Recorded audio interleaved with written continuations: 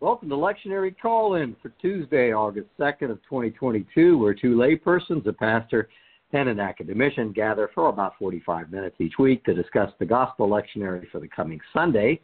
This Sunday is August 7th, and each Tuesday we call in from wherever we may be at 6:30 a.m. Eastern Time. And for our friend Charles Willard in Minnesota, that's 5:30 a.m. Our little team's working to be faithful to Lectionary Year C, and that puts us in the Gospel of Luke on Sunday. We hope this discussion will provide areas of focus and reflection.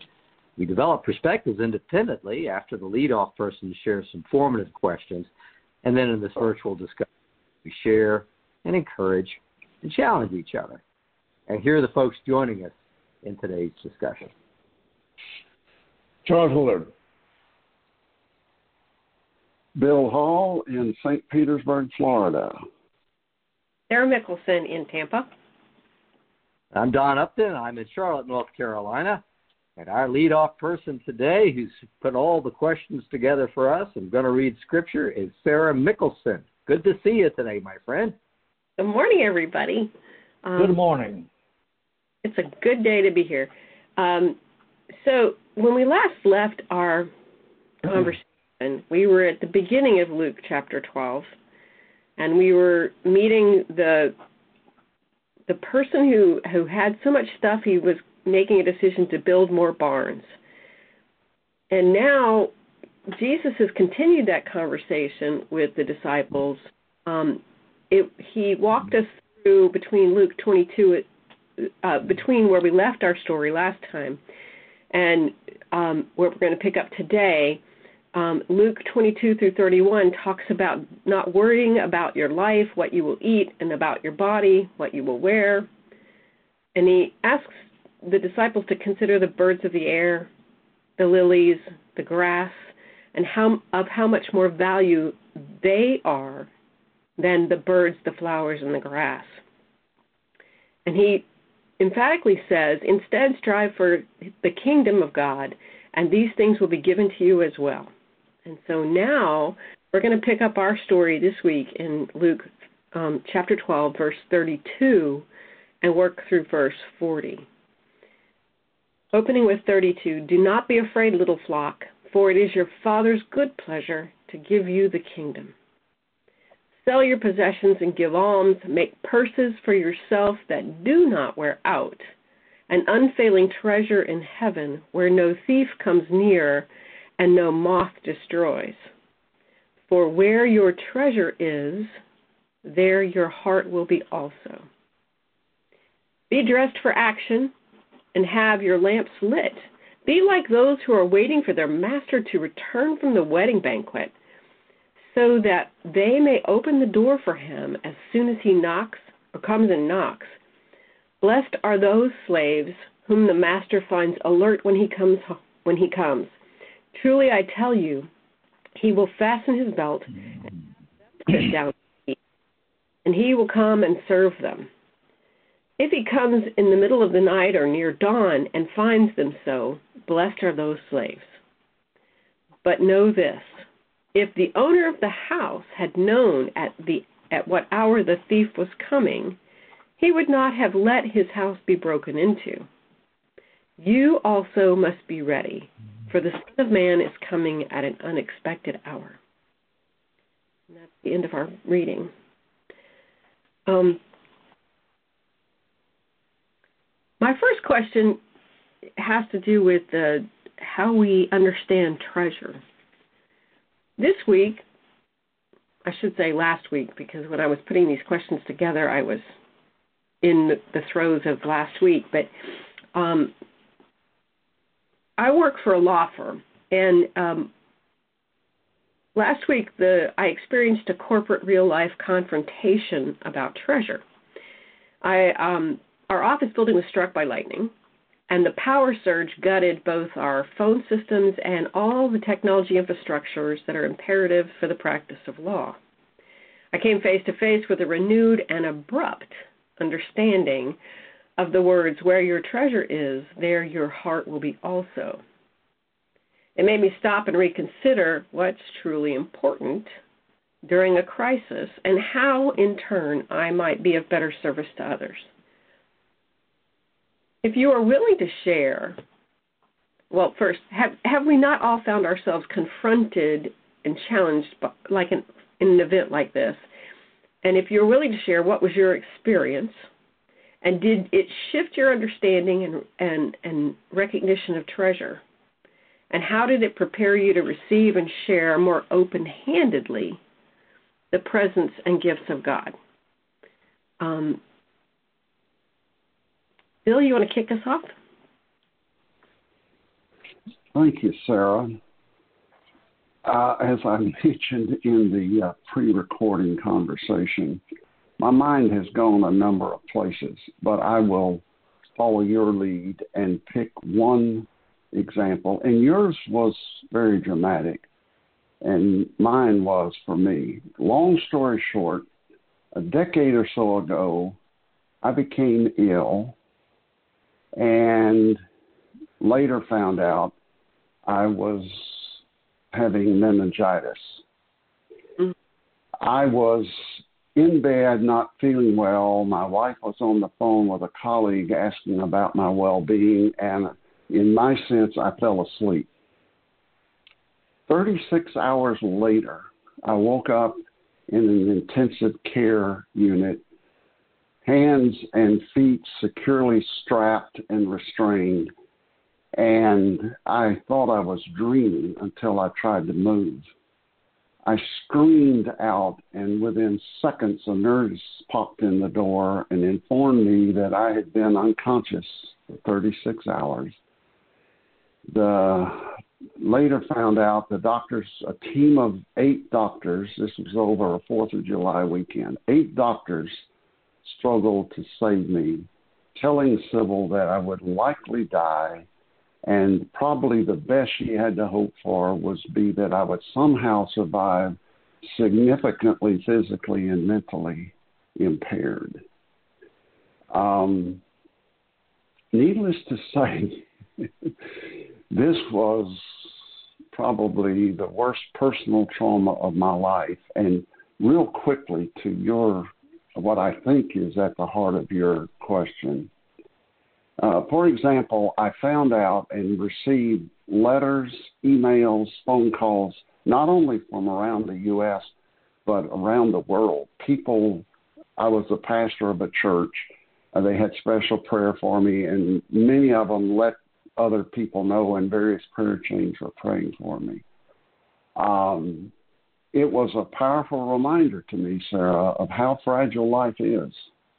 That same weekend, in the same hospital, a man about my age was admitted with meningitis, and he died.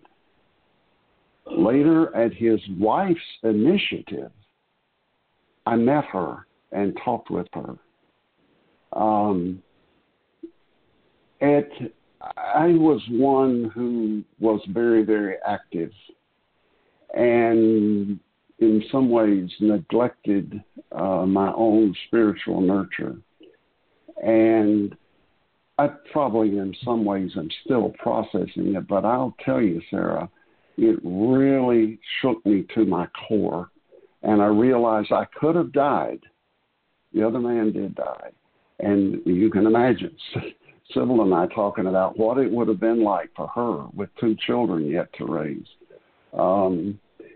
It had a very powerful impact on my life and led me to what is now a continuing provision in my life for the be still and know and meditation and being comfortable being alone, especially outdoors, whether it's on a kayak or swimming or simply sitting by Tampa Bay at dawn and celebrating the birth of a new day. And needless to say, it had a tremendous impact on the congregation. Now, I don't believe God gave me meningitis.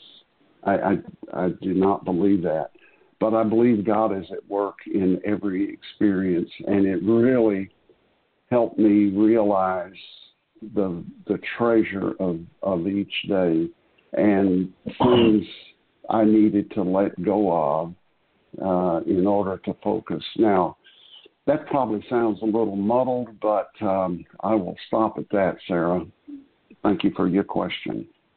Thank you, Bill. Don, do you have anything you want to bring to the table? Sure. And Bill, thank you. I hadn't heard that before. It's all this is so personal.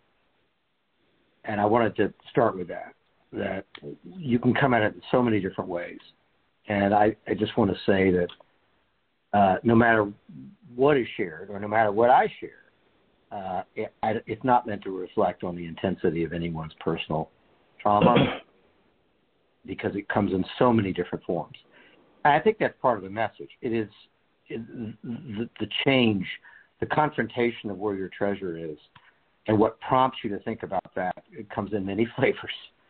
And so I just wanted to use that as a kind of preamble to what I'm going to share. Because my experiences are corporate.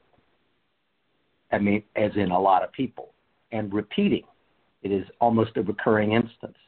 And just like you, Bill, there was a connection to others who are experiencing. You have a brother and sisterhood with people who have lost and who have experienced those things. And that's that corporate. And for me, just because of what I do, it repeats. And it repeats to me personally as I go through it, and it repeats to people around me. And it's about a discipline of seeing or not seeing, being confronted with the fact that I don't see sometimes. And I think the interplay in the scripture is both. That I can stand back and look and see, just like Bill's standing back and saying he has kind of new eyes that he sees, and at the same time, I can be in it tomorrow. I think I'm in it now. I think I'm storing up treasure all the time in a proper place, and I'm distracted. So the example I just want to give you is the situation where people's tools have been taken from them, tools of their enterprise, how I make a living. Picture a carpenter or an electrician. What I need to do my job is gone. Where I work is gone. My job has been eliminated. Or these days, my job is obsolete. There's an AI or an algorithm or robotics that are doing, but it's that that's gone. And I've seen that on the scale of tens of thousands of people at one time, over and over and over again. And I've been swept up in it too. I mean, I've been through 9 mergers and acquisitions alone, not to mention efficiencies in cutting, slashing, or stuff, whatever it might be. I'm not commenting on those decisions. I'm just saying that's the repeatable where I've been in it and I can see it and understand what's happening. And my observation is what was in my heart is I get swept in sometimes.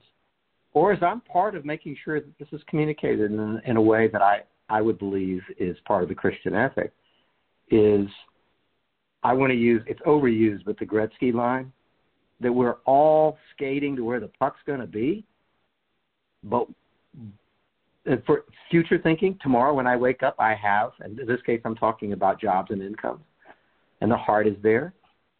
And I want to torque what Gretzky says by saying, well, what if tomorrow you wake up in a world and there's no such thing as ice? I mean, it doesn't even work. What if there's no such thing as a puck? What if there's no such thing as a hockey stick? That's the kind of change I'm bringing to the table. What if all that goes away? What are you going to do? And so over and over again, and I would think I've witnessed this and been a part of and been in it in terms of taking the hit for over 100,000 people. But what I've seen as it happens in it is all that vanishes. It is love that takes us through, not a corporate strategy, not how it's communicated, not job assistance. What I'm seeing is the love of people who have seen it, the love of people who, and the words I use, throw people over the wall to discover that there's somewhere else and they have to clear their thinking from yesterday thinking or the bad tomorrow thinking and moving on to other place. I talk about throwing it over the wall so that there is not bitterness and regret and remorse to go to another place. And I've seen that acted out with love in ways that is hard to explain, but I see it over and over again. So that's the shock that I see to hit people. And it is this balance of Been there, done that, and the ability to see it. I see that the ethic of Christ walking through, and I want to hold out as my example in the 24th chapter of Luke. We're in the book of Luke. It's not, and this goes to your next question too, Sarah, but what is happening in the 24th chapter? He's walking through walls. He is walking through walls. And I believe that walking through walls is taking place in the same environment that I'm talking about. I have seen the greatest love and help in a helping hand in those situations. So that's what I had, Sarah. Charles, what about you? I was reading what I do when I go to prepare for one of these conversations is to look at the past that we've experienced, to base my work on what we've done before instead of trying to find something new. And I found an article by Barbara Brown Taylor that I'd looked at several times before when we've come to this passage. And what struck me was the different environment that today's world provides. Barbara Brown Taylor is describing a train ride, a subway ride. It's not really a subway because she was in Atlanta and was going from somewhere downtown out to the airport, which is you take a subway, but it's not a subway because it's on top and it's going there. And there was on this, as she described it in her recapitulation of that particular event, there was a man who was obviously he didn't have it all together. That's the simplest way to say it. And he wandered through the train looking for what appeared to be picking up pieces of trash that he was collecting to get rid of them, so that it would have the train would be clean and people would be able to have a more clean environment. And people, once they realized what he was doing, began to help him. They would, provide pieces of trash that they had picked up, and he would take it and would be very happy about it, and then he would go to the next one, and like that. And I realized that 10 years later, that wouldn't happen. The same train, the same individual, not being able to, hold it all together. His treatment by the people in the train would be, off-putting, which is what she originally thought was going to happen, but it did not. And I was just struck by how much difference a decade makes. Same people, same circumstances, but the environment in which we live, which is the same, the transformation is occurring now. We walk with more suspicion. We walk with more uncertainty. We work with more concentration on avoiding the unknown, and it makes it difficult. Well, it's for Christians to ask, what is my job now in this circumstance?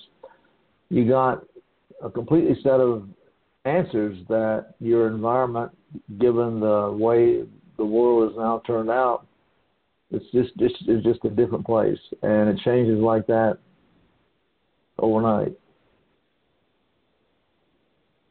Thank you, Charles. I reflected on my experience, and I'm hearing it in the conversations that each of us has offered up.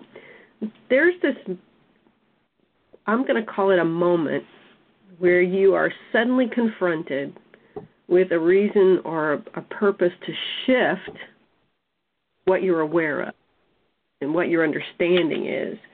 In my situation, when you don't have the tools or the electricity to do what needs to be done or what you're accustomed to doing, and you have to take action to remedy that, the question is, how do you respond?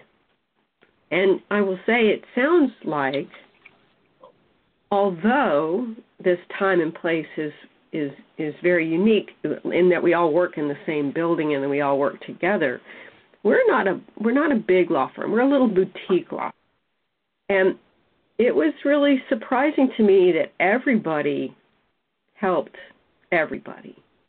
It became a who's covering that base and who's checking on that person, and half the office was working from home and couldn't get to the network anymore, and we had to be able to communicate with everybody. So everybody was picking up cell phones and calling each other, which gave me, confirmation that people were connecting personally, not just corporately, because we were using our personal cell phones and we had each other's phone numbers.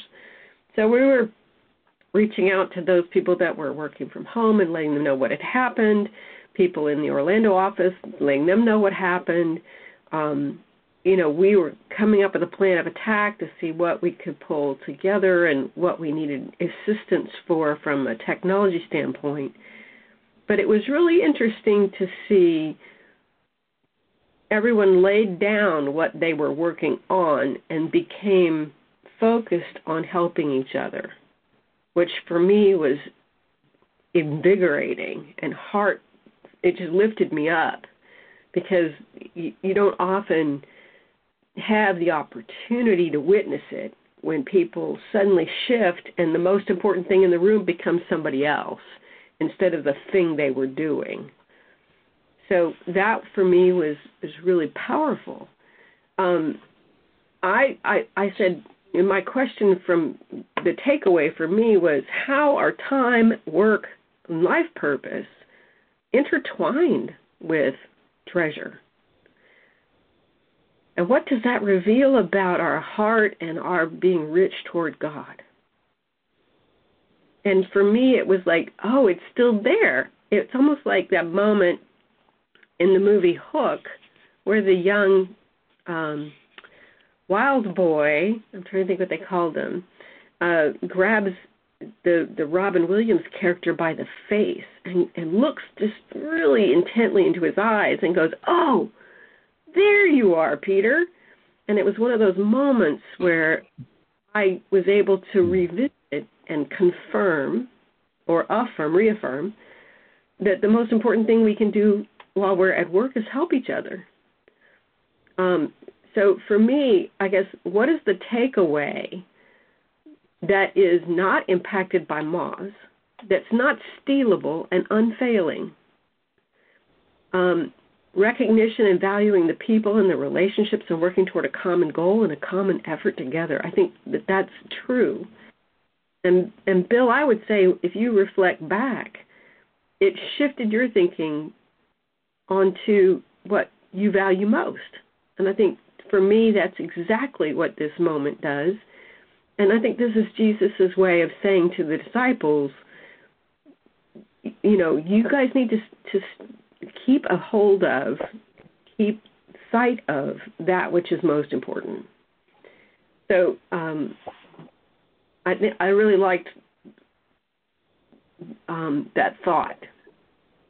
So question number 2 comes from workingpreacher.org.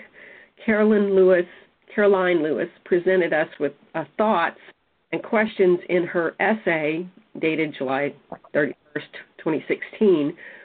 The essay was entitled Treasured Possessions, Part 2. And she said it like a question, Treasured Possessions, Part 2. And I really liked these questions, so I'm going to tender them to you. And I'm quoting. This week, Jesus is asking us, what is it that encapsulates the kingdom of God for you? What is the one thing that if someone asked you about it, you would be able to give as witness to your faith in God, your belief in the work of Jesus, and your confidence in the presence of the Holy Spirit? And it made me think, how do I talk to somebody else about these experiences? And how do I present the information so that they understand what's most important to me? And that's my question to you guys. Don, you want to take this one? I think it has something to do with the business of life. And I think it has to do with respect too, because whenever I've been on the other side of this, I think it's important to always say, I've been there. I've had my, air knocked out of me. Is to know that for most people, the answer is, you don't know me. Who do you think you are? You don't know me. Because we're talking about identity here. Treasure's in a place. It's probably has to do with who you think you are. It's pretty rough. But I'll go first to the question. Has the word encapsulates, which I thought was an interesting word, and one of the meanings is essential features. I'll answer that question. But to put it in a capsule or to summary up, like that ain't what this is. So I'll reject that other meaning, because I think talking about the Christ who walks through walls. We have structures and buildings. You had a law firm struck by lightning. We have churches that burned down, houses. There's terrible flooding going on during this week and recovery in Kentucky. All those things are out there, but there's some essential features here, I guess, if you're willing to go with the fact that our Christ walks through walls, wherever it may be. For me, mergers and acquisitions and layoffs of tens of thousands of people. There's a presence. So I am say it's difficult, and I'm thinking, I'm here today and I'm healthy, and you've asked me a question.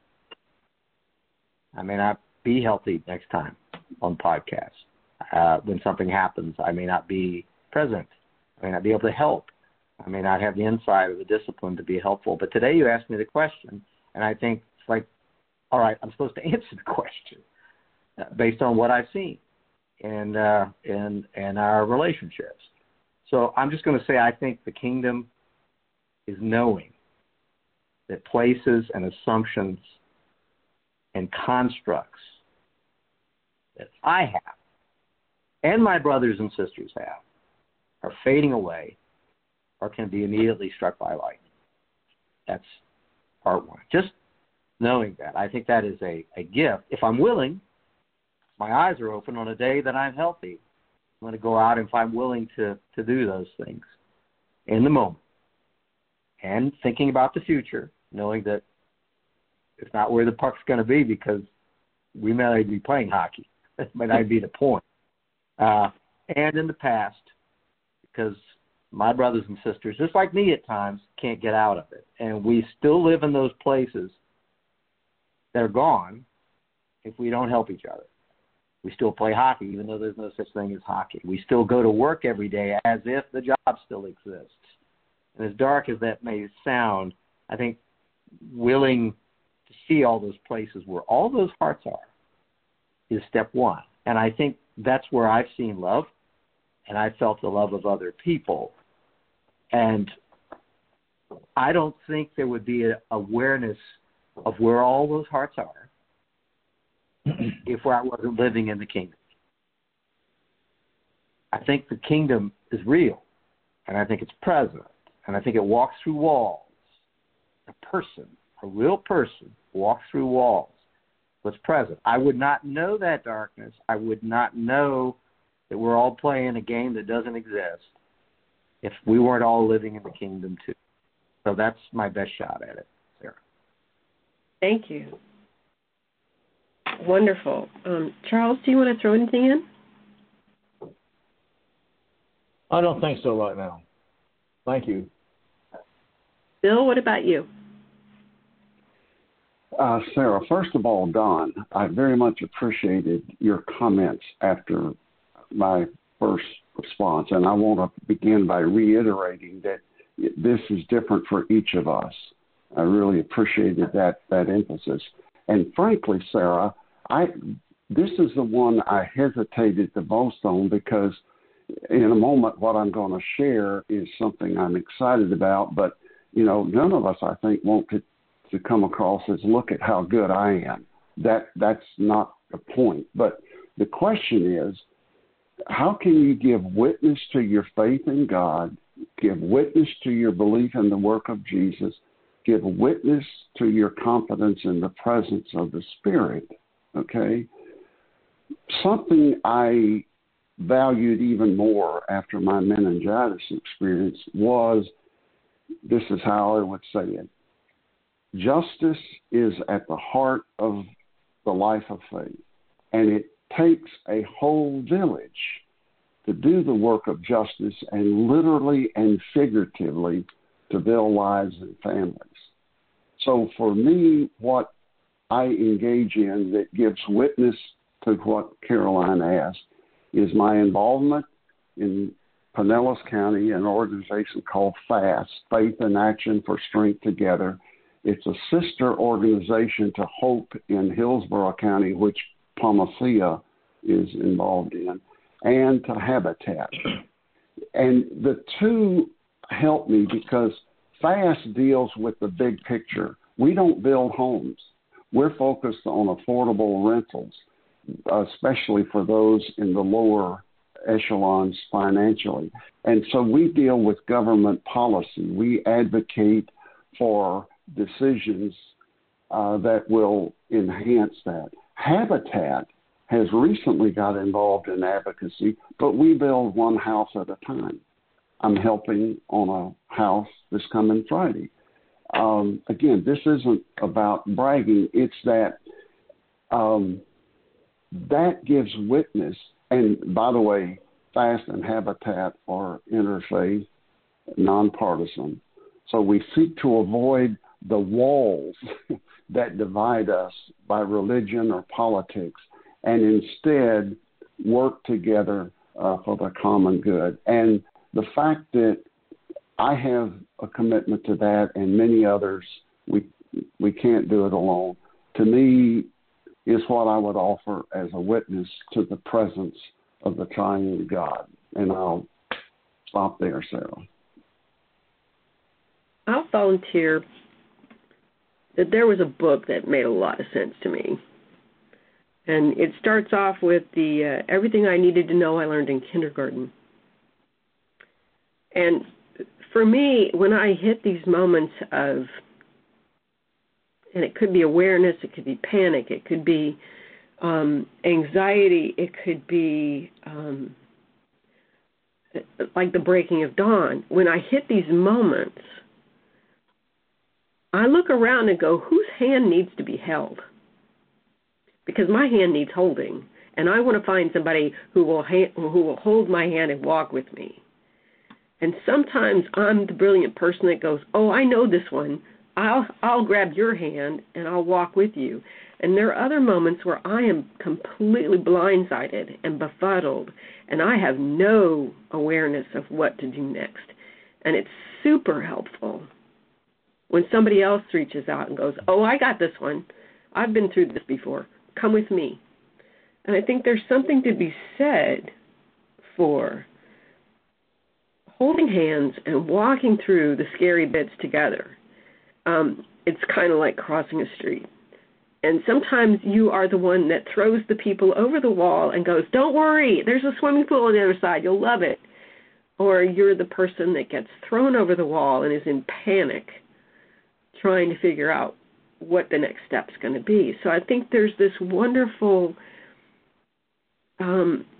surprise that occurs when you encounter someone else in your moment of anxiety and darkness, where somebody steps up and goes, I'll walk you with this. I'll walk with you through this.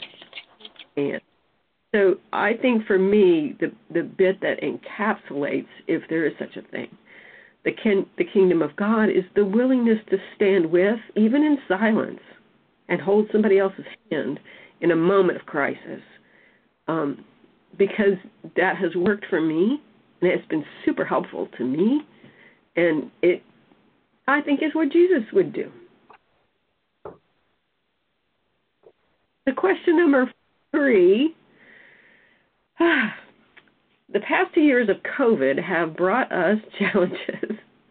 COVID has forced church leaderships and congregations to revisit their mission statements and ask, how do we accomplish our missions independent of physical spaces, like sanctuaries and Sunday school classrooms and fellowship halls? Human beings really like structure. They love systems, both physical and behavioral systems. In our time, in the time of Jesus, and in the time that Luke was writing, Jesus told us and told his disciples that he was the new and living temple. What are your thoughts about this? And how has this time challenged what you hold close or let go of about church? Charles, you want to say anything? Yes, I'm thinking about how my participation in the life of the Palma Ceia Presbyterian Church has continued in spite of the distance, in spite of COVID, in spite of everything that's happening. And it's really tricky. I mean, for me, for example, my connection with Palma Ceia is largely through the Sunday worship. And you wouldn't believe how difficult it is to get Palma Ceia Sunday worship service at the right time, at the right place, for the whole time. And it's simply tricky, and and there's nobody around here who is going to be able to help me. I can't, open the door and go out and say, somebody tell me how do I find it today? And I think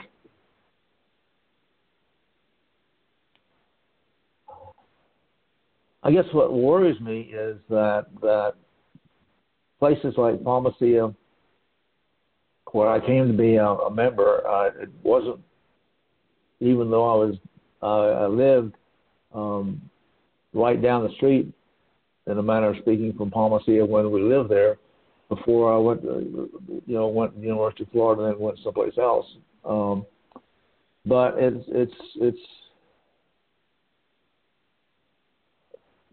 I'm still working on that. I'm still trying to figure out how I make that connection and how it works and why other people don't seem to be having the same kind of problems I have and staying connected. It's there and then suddenly it's not there anymore, and it's a very puzzling way. And I think most people are hoping that it will soon go away. All this other stuff. And I'm not sure that Palma Ceia is going to be prepared to stop and say, what did we learn from this that will be different about the way our church life is carried on? Because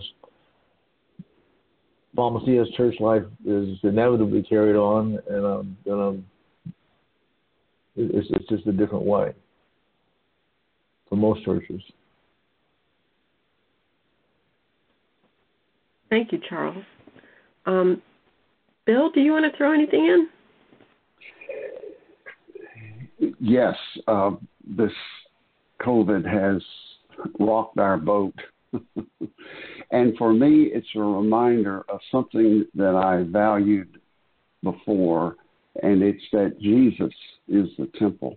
In John, the 4th chapter, in a conversation with a woman, she says, well, we worship on this mountain. You say it has to be in Jerusalem. And Jesus says to her in verse 21, the hour is coming when you will worship the Father neither on this mountain nor in Jerusalem.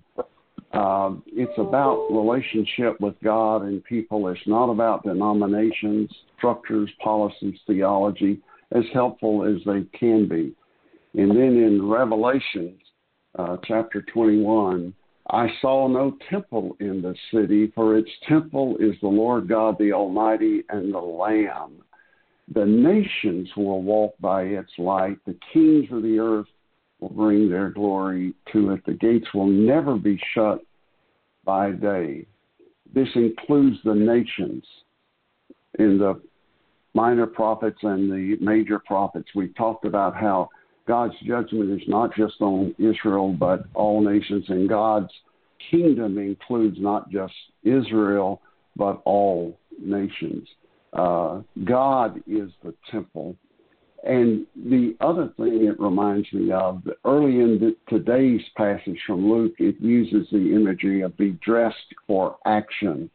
And in several places, one is Colossians 3, it talks about clothing ourselves with the new self. And it's saying that there will be no division, no barbarian, Scythian, enslaved and free, but Christ is all and in all. Again, all nations, all people.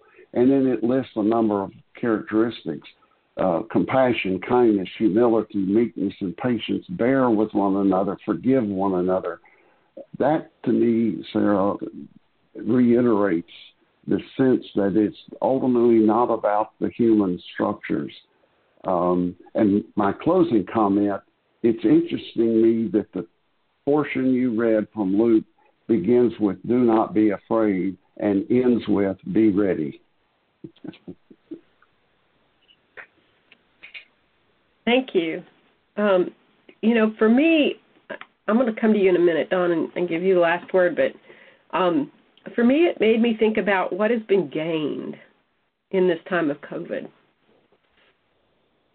And there has been an untethering from a specific space, date, and time for worship.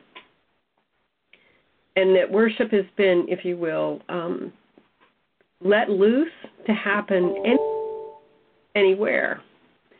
Kind of like on-demand worship, because it became something like Charles has shared that I could tap into when my day presented itself. And for me, I'm kind of an early morning person, so I'm generally up before the rest of my house, and it would give me the opportunity to worship with an uninterrupted focus. I live right down the street from Palmacia, so doing electronic worship seemed counterproductive than going in person, but it also made it safer for my family because I wasn't exposing them to an opportunity to get sick.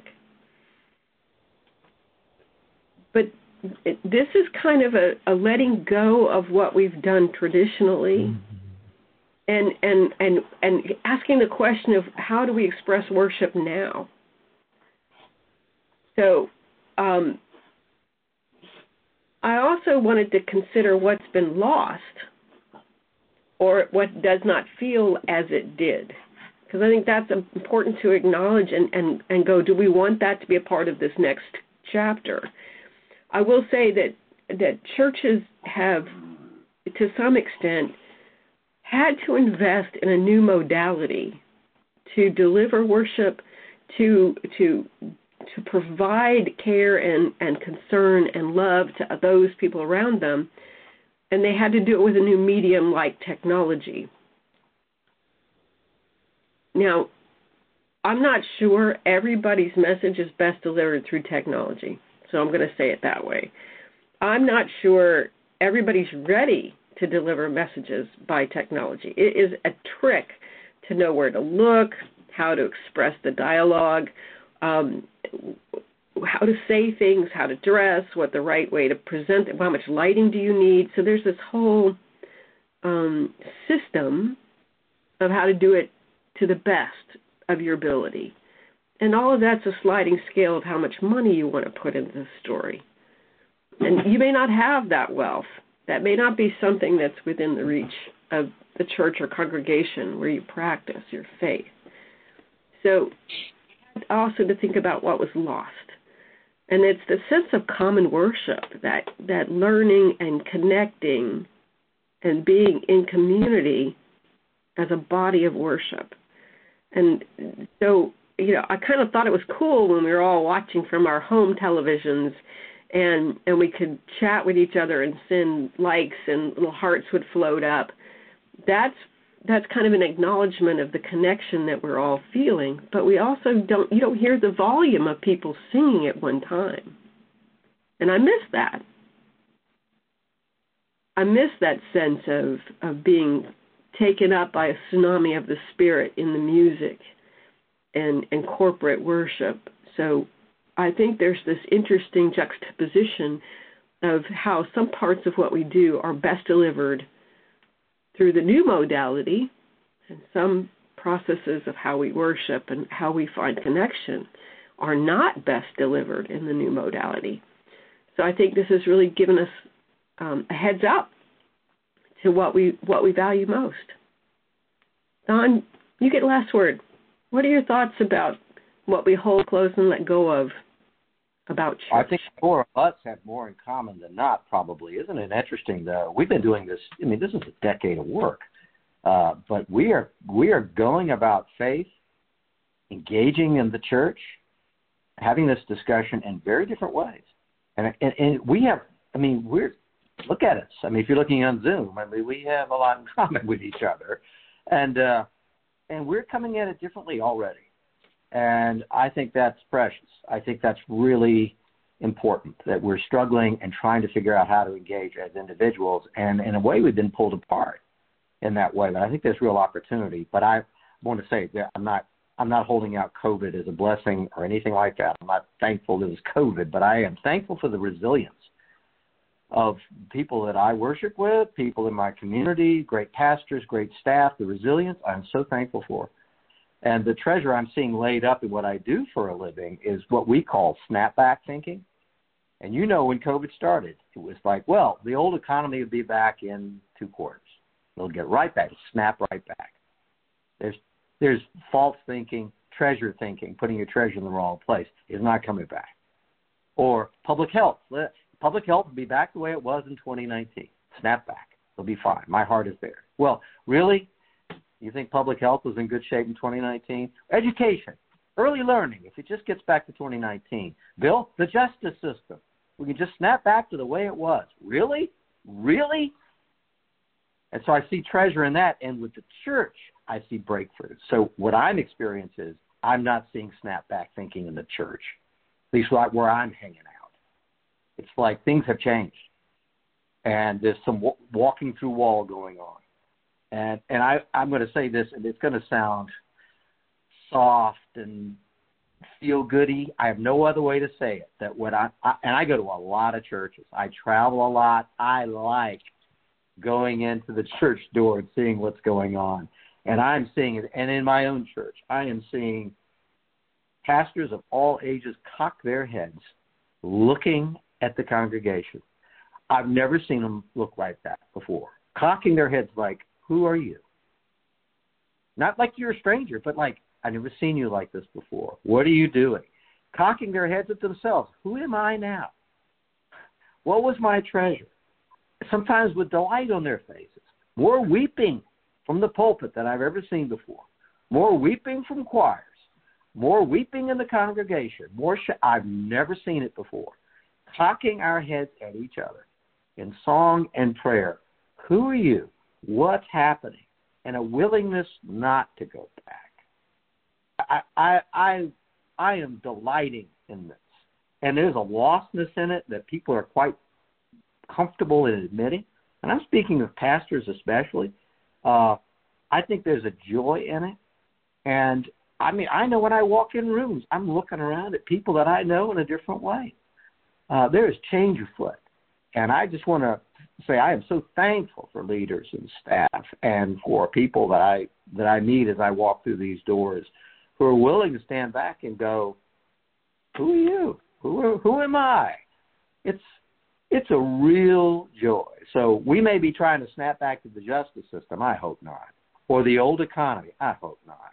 Or to the old health care. I hope not. Or to what early learning looked like before. I hope not. But the church is leading the way in some ways on this. And it's that Christ walking through those walls too. And the kingdom feels present as we cock our head at each other. So that's what I had, Sarah. Before we wrap up, Sarah, I'm just going to double check to see if there's anything you want to do before we say goodbye. Thank you. I feel the same. It's almost like we've crossed a threshold and the door is now closed. And the world as it was yesterday is not today's world. Amen. And it is scary and it is joyful. I mean, like, oh, what a delight. I mean, literally, we got hit by lightning and I was going, but the best part is what's happening now. when people are starting to work with each other and reach out to each other and help each other through things, like who's got a motion we got to get in, where do we do the filings, and how can we do the filings without doing the electronic filings, and blah, blah, blah. It became this wonderful collaborative movement, almost of dance, and it was delightful to see. And for me, it gave me great hope that it was a resilience. And I think that's the best I could do, and that's all I got. And next week we come to you, Dawn. Uh-oh. Oh, well. Well, folks, thanks for listening. And for some of you watching on Zoom, it's waving. Hello. Thank you for being here. Palmacia Presbyterian Church is at 3501 West San Jose Street. That's in Tampa, Florida. You're talking about that church. I'm not even a member of Palmacia anymore. But my heart's partly there because that's where Jesus is too. And we are all, it made it possible for the four of us to meet. It makes it possible for us to meet you too as you're listening. So it's in Tampa, Florida. And for more information, you can go to palmacia.org. That's PALMACEIA.org. Great sermons, prayers, choirs, music, meditations, scripture readings, discussions, and disagreements too, which I take to heart. It's a lot of fun. So you are always welcome, and we'll see you next time.